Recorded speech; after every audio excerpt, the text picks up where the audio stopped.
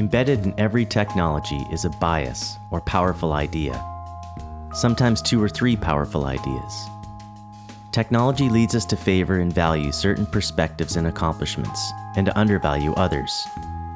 What we might not realize is every technology has a philosophy, which is a given expression in how the technology makes people use their minds, in what it makes us do with our bodies, and how it codifies our world, in which of our senses it amplifies, in which of our emotional and intellectual tendencies it disregards.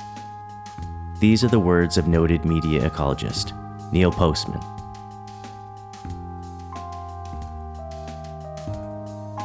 Hi, I'm Matt McGuire.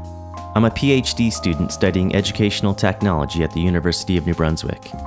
My passion and career path have led me to the field of media ecology, and it's changed the way I think about technology, education, and life. Like many media ecologists, I believe technology influences the way people think, act, feel, and make sense of the world. Because of this, I think it's important that teachers understand its influence and engage in dialogue with students around technology's impact on our everyday lives in order to better understand it and make thoughtful, informed decisions around its use. By listening to this podcast, you'll gain awareness of media ecology concepts. You'll hear insights from some of its noted scholars and activists. And you'll learn some practical tips and tricks on how you and your students can better understand, use, design, and create technologies that might make our world a better place. Welcome to Media Ecology 101 for educators.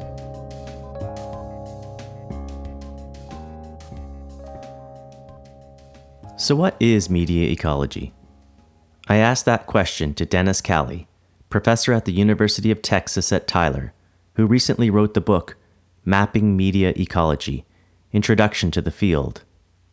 I guess a major definition is the study of media as environments, the notion that media come to create surroundings that govern how we process information, how we relate to one another, how we think, how we value. But the definition that works best for me, that I present in my own classes, is the study of the interrelationship between media, culture, and consciousness, because that captures that we're focused not just on any individual elements in isolation, but how they interact. And the primary agents that interact are people, so that's consciousness, awareness of people; culture, that's also people, groups of people; and media or technology. Marshall McLuhan first broadened the definition of technology, which he called media, to include any human invention or innovation. You may remember McLuhan. He's the Canadian icon that said, "The medium is the message." If you're Canadian, you may have seen a short clip on him as part of the Heritage Minutes video series from the 90s. McLuhan believed that the technologies we use not only become the way we do things, but they also influence the attitudes, beliefs, and values of our society. He explains, "The message of any medium or technology is the change of scale or pace or pattern that it introduces into human affairs." The crucial idea that McLuhan is trying to communicate about media here is that the information they carry is not nearly as important as what they're doing to us, how they guide the things we do, how they influence the way we think, how they orientate our bodies, and even how they structure our brains. In this way, media act as environments in which certain structures exist and where interactions take place. You may be wondering, as I once did, what's the difference between a medium and a technology? One of media ecology's most prominent forefathers, Neil Postman, helps distinguish between a technology and a medium in his book, Amusing Ourselves to Death. He says, "A technology is to a medium as the brain is to the mind. Like the brain, a technology is a physical apparatus. Like the mind, a medium is a use to which a physical apparatus is put. A technology, in other words, is merely a machine. A medium is the social and intellectual environment a machine creates." So what might teachers need to know about media ecology to begin to understand what encompasses the field? I asked Dr. Robert K. Logan, Professor Emeritus of Physics and School of the Environment at the University of Toronto, and co-author with McLuhan. Bob, how would you describe media ecology to an educator who may only know the name Marcia McLuhan or Neil Postman? Other than that, how would you explain what media ecology is to them? Okay. Every technology, every medium interacts with all the other media. And so an ecology is about, in biology, is about how one biological organism interacts with all other biological organisms and their physical environment. So the media ecology would just extend that notion, and every medium interacts with every other medium. And therefore, to understand them is make use of an ecological approach. Neil Postman first used the metaphor of ecology to emphasize the interest in the interaction between media and human beings, as well as a culture's symbolic balance. He used the analogy of a petri dish to illustrate the relationship between a medium and a culture, saying a petri dish is a medium in which a bacterial culture grows. In media ecological terms, a technology is a medium in which human culture is grown. Media ecologists believe that balance in our media environments is important to human survival. Think for a moment about the effect that occurs in nature when a new species is introduced into an environment. You don't have the former environment plus a new species. Everything in that environment is affected because of this new thing. And therefore, you have an entirely new interacting environment. In the same way, when a new technology is introduced into a society, the change isn't as much additive as it is ecological. It doesn't add something to the environment. It creates a new environment altogether.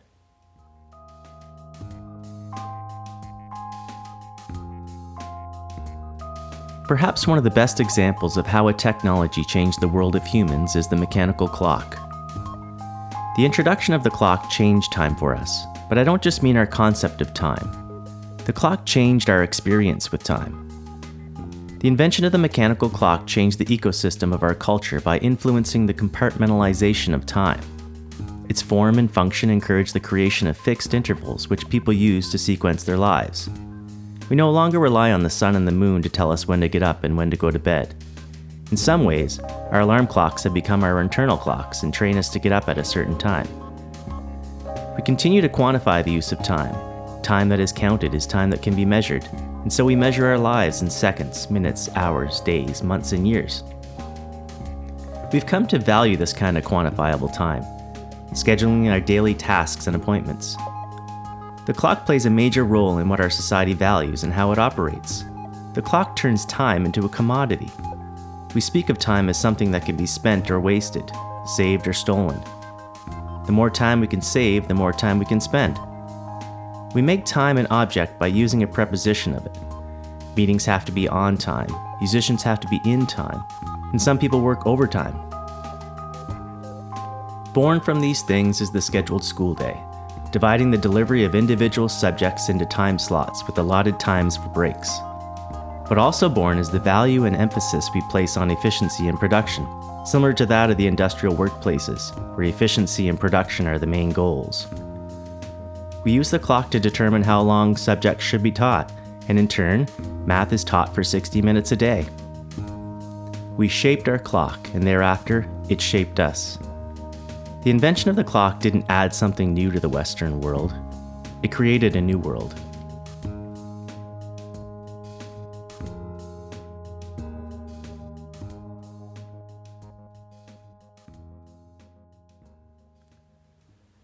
The way the clock influenced and helped shape our society exemplifies a popular media ecology principle, that in every technology exists a bias or prejudice. In other words, the technology we use persuades us to favor and value certain perspectives and accomplishments over others, and it eventually makes it difficult for us to perceive any other way of doing things. So when media ecologists say media shape our environments, they aren't only referring to our physical landscape. media also shape the environment of human consciousness.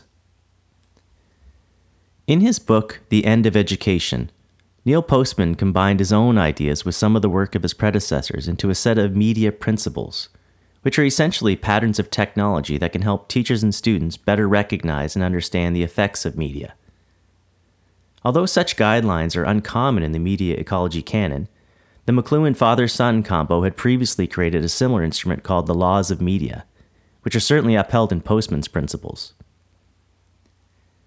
Postman's 10 principles can be distilled into 6 things teachers should know about technology. Educators can use these as a way to guide inquiry into media and to generate meaningful discussion around media's effects on people, culture, and consciousness. After I introduce each of these principles, I'll explore some practical approaches you can use in your classroom to help students improve their understanding of media and perhaps make better decisions around their use. Here they are, Postman's principles. Number 1. All technological change is a trade-off. For every advantage a new technology offers, there's a corresponding disadvantage. In other words, technology giveth and technology taketh away. Postman wanted people to reconsider the popular belief that technology meant progress without problems, or as he calls it, an unmixed blessing. An example of this in education is the shift toward everything digital. Students increasingly using the computer's QWERTY keyboard to type has shifted the emphasis away from pen and paper writing and almost entirely brought cursive writing to extinction. While typing on a computer is efficient, resourceful, and pretty much central to success in daily communication, writing by hand is better for retaining information, developing fine motor skills, reading historical documents, and maintaining focus. It's important for teachers to consider not only what is gained from using a technology, but also what is lost. Number 2. The advantages and disadvantages of new technologies are never distributed evenly among the population. This means that every new technology benefits some and harms others. Most students now have the ability to engage with network tools while in school. However, once they're home, they may lack digital devices with access to high-speed internet. Teachers who require the use of these tools to complete work at home may be creating measures of disparity among their students. This inequity of access to the internet, and often devices, presents teachers with a quandary. An increasing number of schools and districts advocate for the use of digital tools for assignments, but students may not be able to access these platforms once they head home. Number 3. Embedded in every technology is a bias that influences us to favor and value certain perspectives and accomplishments, and to undervalue others. Like language, every technology has a philosophy, which is a given expression in how the technology makes people use their minds, in what it makes us do with our bodies, in how it codifies the world, in which of our senses it amplifies, in which of our emotional and intellectual tendencies it disregards.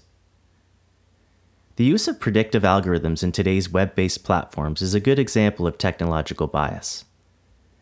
Search engines and social media sites not only track human behavior in order to later predict what people are going to do, but they use this data to lead them to what a machine determines to be the most probable outcomes. With the increased awareness of our habits and activities, we're continually brought to the places that resemble where we've been. Our sense of spontaneity is further and further diminished, and we start to resemble predictable machines. We shape our algorithms, and thereafter, they shape us. Simple observations of technological biases that exist in the technologies we use to teach and learn can inform teacher pedagogy. Number 4. A new technology usually makes war against an old technology.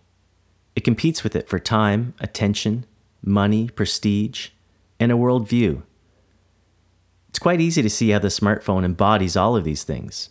It's changed our worldview by bringing all things together.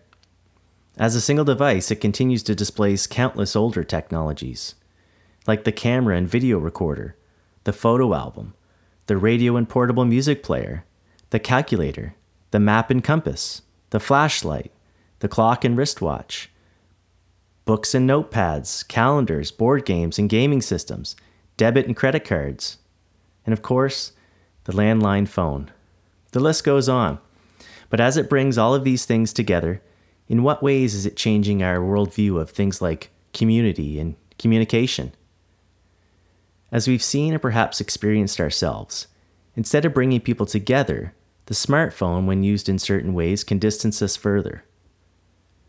As brain researcher Robert Kuhn wrote, few people understand the complexity of technological change that bring about new ways of thinking that are at once creative and innovative, volatile and turbulent, and nothing less than a shift in worldview. Number 5. Technological change is not additive, it's ecological. A new technology doesn't merely add something, it changes everything.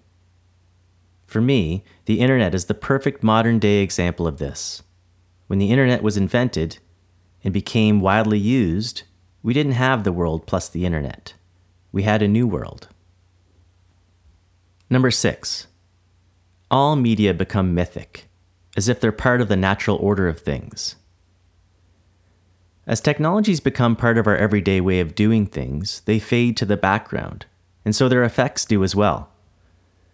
Postman used to ask his students if they knew when the alphabet was invented. His students were astonished, as if he was asking them when clouds or trees were invented. They hadn't thought of the alphabet as a technology or a human invention, yet the technology of writing has shaped the thoughts of the entire Western world, and certainly our education system. Like Postman's students, most of us are blind to writing's influence on the development of our thought patterns, our social institutions, and our identities. McLuhan used the analogy of a fish not knowing the water in which it swims to characterize humans' ignorance to the psychic and social effects of their technology.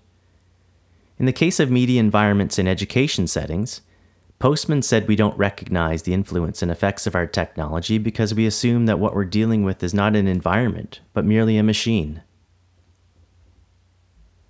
Postman's principles can be applied to any technology, old or new, to identify its patterns and effects. Teachers can use these principles to better understand how technology shapes the way they plan, teach, and assess. Students can use these principles to determine how technology affects the way they study, the way they learn, or how they reach their goals. Both can use them to investigate how media shape and influence the way humans interact and make sense of the world.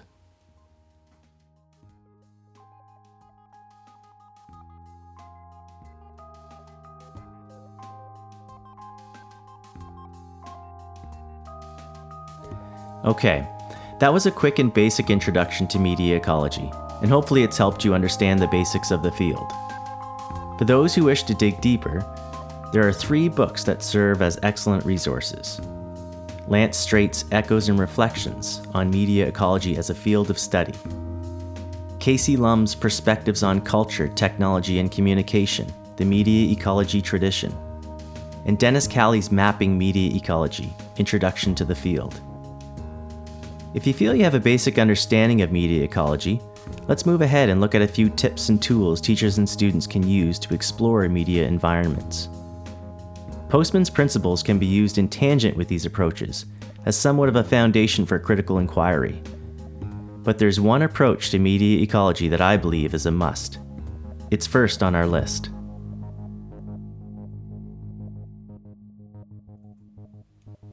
Number 1. The importance of asking good questions. When it comes to understanding media, many media ecologists have gone to great lengths to emphasize the importance and effectiveness of asking questions. In order to solve problems, one might say we must begin with questions. What distinguishes one era of intellectuals from another, Susan Langer once wrote, is the questions it asks and the problems it recognizes, rather than the answers it provides. To examine media, Marshall McLuhan, an educator himself, relied on probes, a term he used to characterize the common practice of asking exploratory or provocative questions. As he said in his famous Playboy interview, "My purpose is to employ facts as tentative probes, as means of insight, of pattern recognition, rather than to use them in the traditional and sterile sense of classified data, categories, containers. I want to map new terrain rather than chart old landmarks." McLuhan's son, Eric, emphasized the importance of a probing approach to understanding media when he wrote, "It is a matter of how you begin. If you begin with a theory, then one way or another your research winds up geared to making the case for or against the truth of the theory. Begin with theory, you begin with the answer. Begin with observation, you begin with questions." Robert Logan shares the same position as these scholars. He feels teachers should begin their study of media ecology by understanding their own medium, the classroom. The teacher should also be aware of the fact that the classroom, school, is a medium. And they have to be aware of the service and disservice of that particular medium. Are they using the medium of the classroom to disseminate information that they then ask their students to regurgitate on the test? Or are they using the medium of the classroom to provide provocative questions for their students so the students can explore ideas? The classroom should be a place not for answers, but for questions. More important to raise questions for the students to consider than to provide them with a bunch of facts. Too much of education is about cramming facts and information into the heads of the pupils. In this context, Postman's prolific quote rings true. He said, "Children enter school as question marks and leave as periods." McLuhan might say that the process of learning is far more important than the discovery, and perhaps media ecologists would agree that asking questions is far more important than finding answers. Because as Postman attests, while answers are important, they will vary depending on who is answering, in what place or context they're answering, and when they're answering. Teachers who are interested in incorporating media ecology into their pedagogy must first model for their students the process of asking probing questions, emphasizing the importance of critical inquiry. But teachers can't ask all the questions, and so they should be quick to hand over the reins and encourage students to practice asking exploratory questions. While teachers and students will develop their own continuity of questions, here are a few examples to get them started. How might this technology affect the way I teach? What aspects of my teaching does it enhance, and how am I limited by this technology? How might it change the learning environment? How might this technology affect the way students learn? What does this technology allow people to do? But also, what might this technology undo? What might this technology allow students to learn? And by using it, what might they be forgetting? Who benefits and who loses from the use of this technology? What messages are being conveyed more clearly, and what technologies cause more static? Dr. Logan emphasizes the need for teachers to model and give time for moments of pause when asking and fielding questions. All right, let's take the word education. I think it means to draw out. You have to look up the etymology of educate. But I somehow remember that idea. I just want to note for the listeners that my presentation here tends to be choppy. That's because I'm thinking, and I'm not just spouting well-rehearsed bits of information, but I'm being provoked by Matt to think about some really deep concerns. And therefore, there's a lot of pauses and ahs and such as I think through these challenging questions. Along with asking good questions, McLuhan's approach included observation. Observation doesn't only mean the way things look to our eyes. The process is more involved than that. Observation also includes the way we observe things, what we observe, and how we make sense of it. Postman's idea that our technologies become mythic means that we need to start looking at technology differently. We need to look not only at what the technology does, but what it does to us. This process involves the other senses too, including our sense of perception. So how can students become better observers?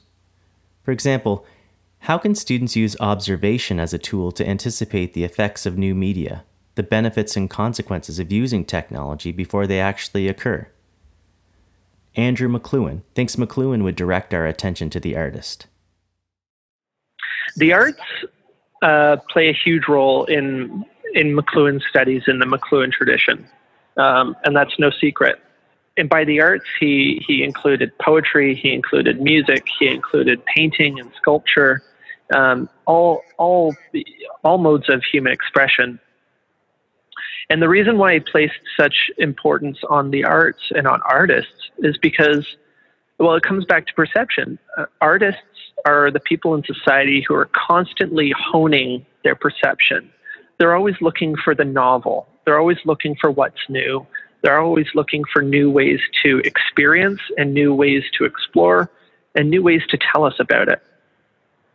And because of that, they're generally years ahead of where we are in understanding what's happening, because we just aren't that tuned into our environment. So that's the value of the arts, and why we should support the arts and maybe pay a little bit more attention to not just the ostensible appeal of whatever arts are giving us, but what they're actually telling us about what's happening. Teachers and students can also learn from the artist and develop their own observation skills by focusing more on what's occurring with and around the technology, orienting their questions around how it changes human thought and behavior, rather than asking only what the technology can do. One important design technique we can learn from visual artists is the emphasis on the relationship between figure and ground. This leads us to our next tool. Number 2, figure ground. You may be familiar with the terms figure, foreground, and background used in visual art.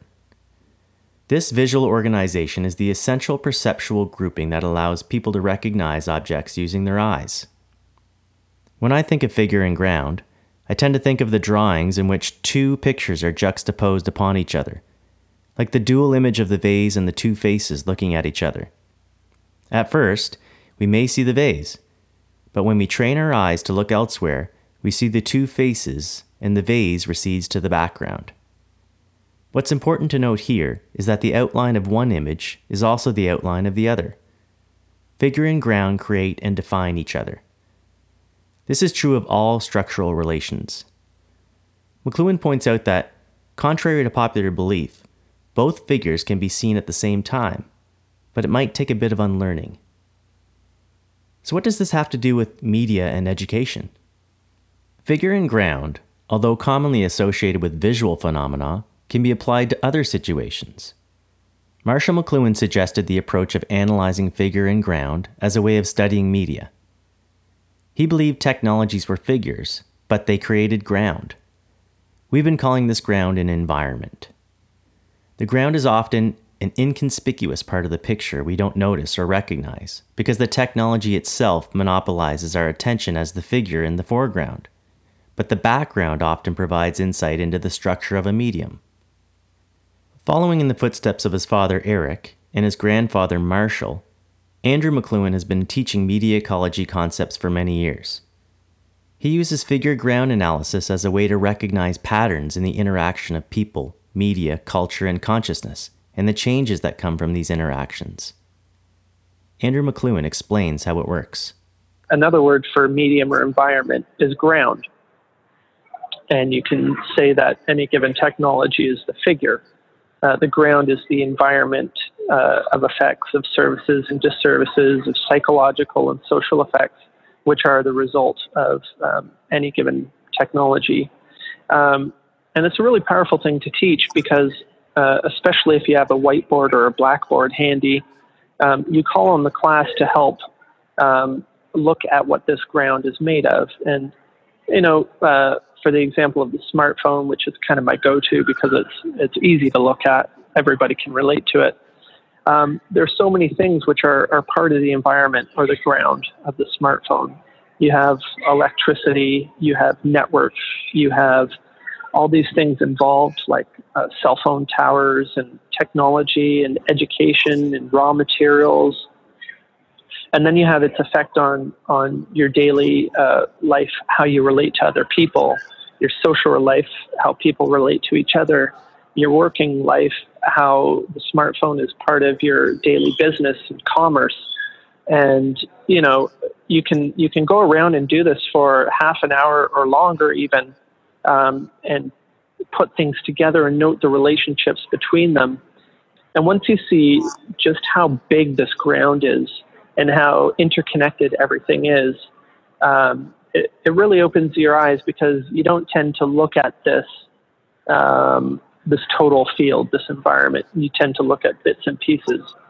And then one great thing I like to do is ask the audience to suppose that you wake up tomorrow morning and your smartphone doesn't work, and neither does your friends. And in fact, smartphones are never going to work again for whatever reason. What effect would this have on your life? And it's great doing this with especially elementary school children, because they don't know anything different than a world of the smartphone. And there's an audible gasp in the room when you suggest that you're never going to be able to use it again. But it really drives home the point that these things are such a part of our society now, and we wouldn't know how to go around our day-to-day lives without them. And so for this reason, you understand why the ground or the medium or the totality of effects is so important, and why it's necessary to understand and to study that environment, because it affects everything. It affects the way that your brain operates. It affects the way your senses work on their own and with each other. It affects your relationships. It affects your school. It affects your work. It affects everything. Teachers and students can find the hidden ground in and of their own classrooms and exchange thoughts and ideas with each other. Teachers might try changing the seating arrangement from widespread to close together. They can change the seats or remove the seats entirely. How does the changing of ground affect the classroom environment when it's moved outdoors? Think about something as simple as a calculator used in a classroom. If we look at the figure, the calculator, and ask, what can this technology do? We come to a very simple answer of calculating equations easily and efficiently. If we look at what occurs in the background when a calculator is used, the background being the classroom environment, we might see a class of students sitting silently, individually punching numbers into a device to determine an answer to a question. If all students follow the correct procedure, all students will be given the correct answer. One way to determine the effect the technology has on the classroom is to remove the technology itself. What would the classroom environment look like if the calculator was removed? Perhaps we would see a group of students learning the process of long division together. A question asked by one student may contribute to or challenge the overall understanding of the process by others in the group, which in turn may evoke further discussion and exploration. Here's something to consider. When a calculator is used to determine the solution to an equation, the implicit process of strengthening knowledge and understanding as a social group may diminish. The activity of learning is substituted with the functioning of a device. The technological device determines a calculated solution which is infallible, and therefore no further discussion is needed. In addition to asking, what can this technology do? It's important to ask, what might this technology undo? When we use technology to make the process of learning easier or more efficient, we risk undermining the importance of learning through the process, however long it might take. In other words, when the work of people become displaced by devices, the contribution of people learning and working together is greatly underestimated, and their accumulation of knowledge is broadly underappreciated. Here are a few other ideas for exploring figure ground, some of which are from an excellent book for educators called City as Classroom, which was written by Marshall and Eric McLuhan and Catherine Hutchin. Kindergarten teachers might begin by asking their students to bring in a show and tell object that might be unfamiliar to their peers. The student asks the class to guess what the object is. If they become stumped, the teacher can then ask the student to use the object as it's supposed to be used, and then the class will most likely guess what it is. Ask students to identify a favorable ground in which to read a serious book.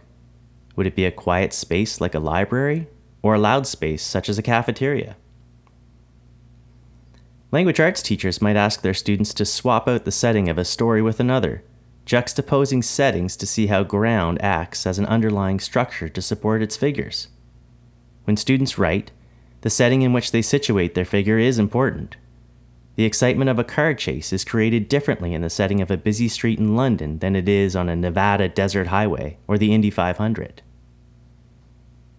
One group of students might create a recording of familiar sounds and play them over top of unfamiliar sounds. They can ask another group of students to identify the familiar sounds. Students might explore what can be done to make this task easier or more difficult. High school students might examine the figure and ground of a search engine or a social media platform and observe the predictive algorithms and data mining at play, and how these affect the environment of the net. In Cydia's classroom, it's emphasized that students take this process outside of the walls of the school and into their communities, what McLuhan thought to be the real classroom. From their homes and their cities to the nation and beyond, students need to make sense of the technologies that shape their world. Being a teacher myself, I know there are those listening who are worried about time constraints in fulfilling the requirements of their assigned curriculum. Dennis Calley says they need not worry about teaching an additional media ecology curriculum. He says media ecology is not a discipline, and so we shouldn't try to teach it as one. Teachers and students can incorporate media ecology concepts and approaches into their everyday pedagogy and subject strands.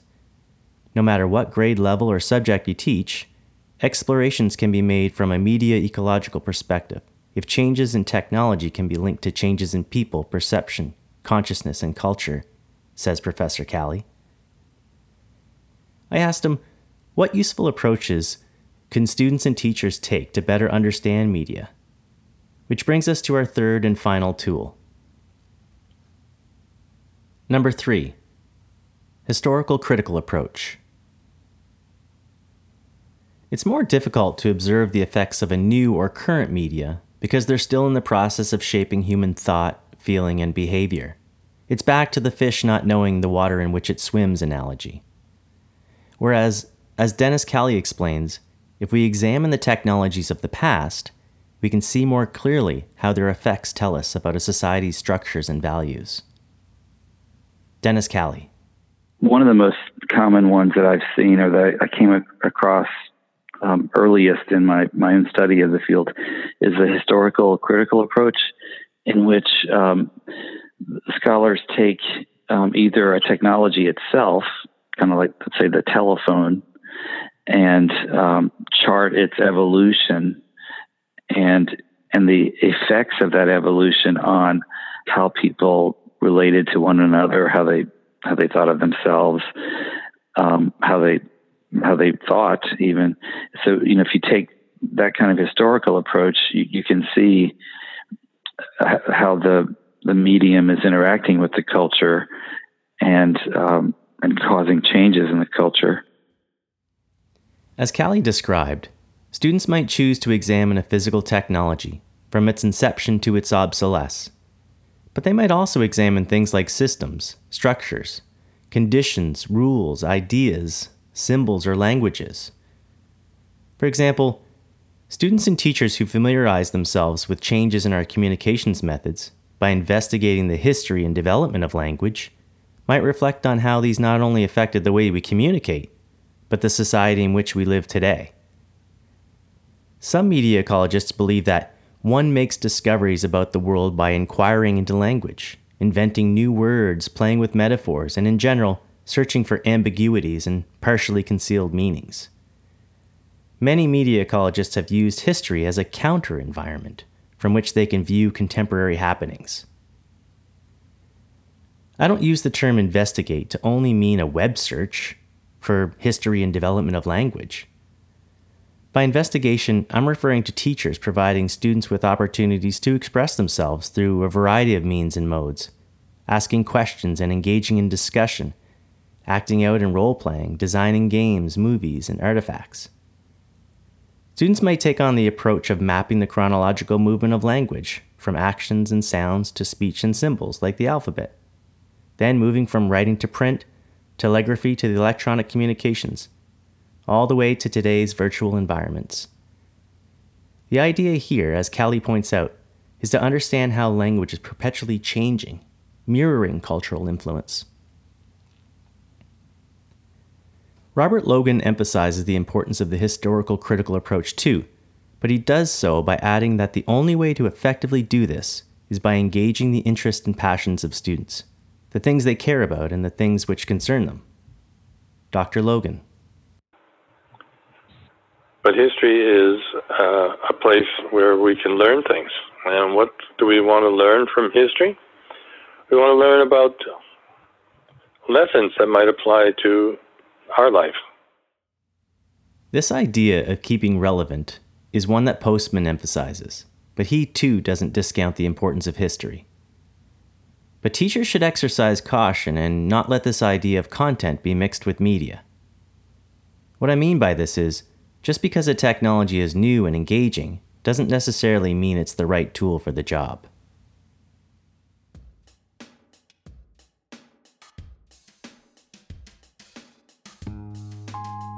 Before we conclude this podcast, I want to bring attention to what I feel is a main concern of the media ecologist.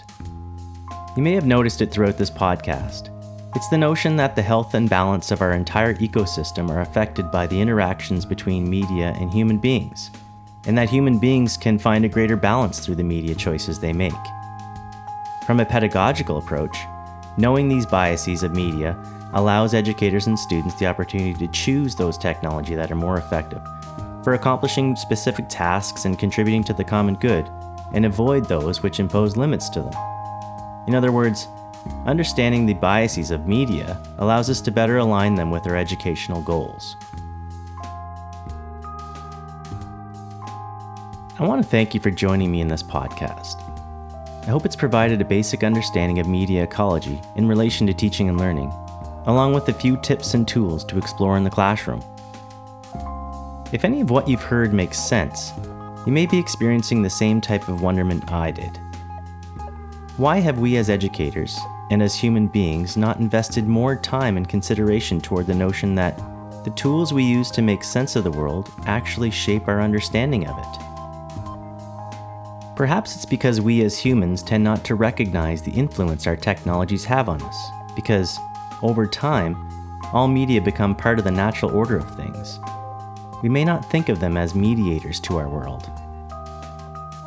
After learning a bit more about media ecology, teachers and students might wish to employ a means of technological modesty, what Neil Postman describes as an exercising of more control over technology, to not simply see technological innovation and human progress as the same thing.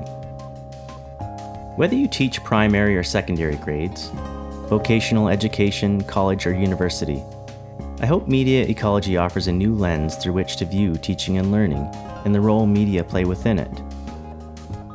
Media ecology is not a subject to teach. It's a different approach to looking at things, a new perspective and way of thinking, an effort to find balance in the technologies that mediate our lives. As Margaret Cassidy notes in her book, Bookends, The Changing Media Environment of American Classrooms, technologies in education should be regarded as the subject of inquiry and criticism in their own right. She sees, as I do, the potential for a different relationship between technology and schools, one that recognizes technology in its larger societal context. I want to thank all those who took the time to talk with me and share some of their insights and ideas with us. A big shout out goes to Dennis Callie, Bob Logan, Andrew McLuhan, whose voices and perspectives can be heard in this presentation. There are voices who weren't heard, but who also contributed to this production. I wish to thank Lance Straight, Kathy Adams, Robert Albrecht, Alex Kuskus, Peggy Cassidy, Corey Anton, Ellen Rose, and Roger Saul, who served as teachers to me by sharing their knowledge and guidance. I also want to acknowledge the books Echoes and Reflections by Lance Straight and Mapping Media Ecology by Dennis Cowley, whose content provided me with much direction in the creation of this podcast. I'll be posting all of the full-length interviews with my guests for those interested in digging deeper into media ecology and hearing different perspectives, so keep an eye out for those. I want to conclude this podcast with a quote from Neil Postman, who said, "If students get a sound education in the history, social effects, and psychological biases of technology, they may grow to be adults who use technology rather than be used by it." Thank you.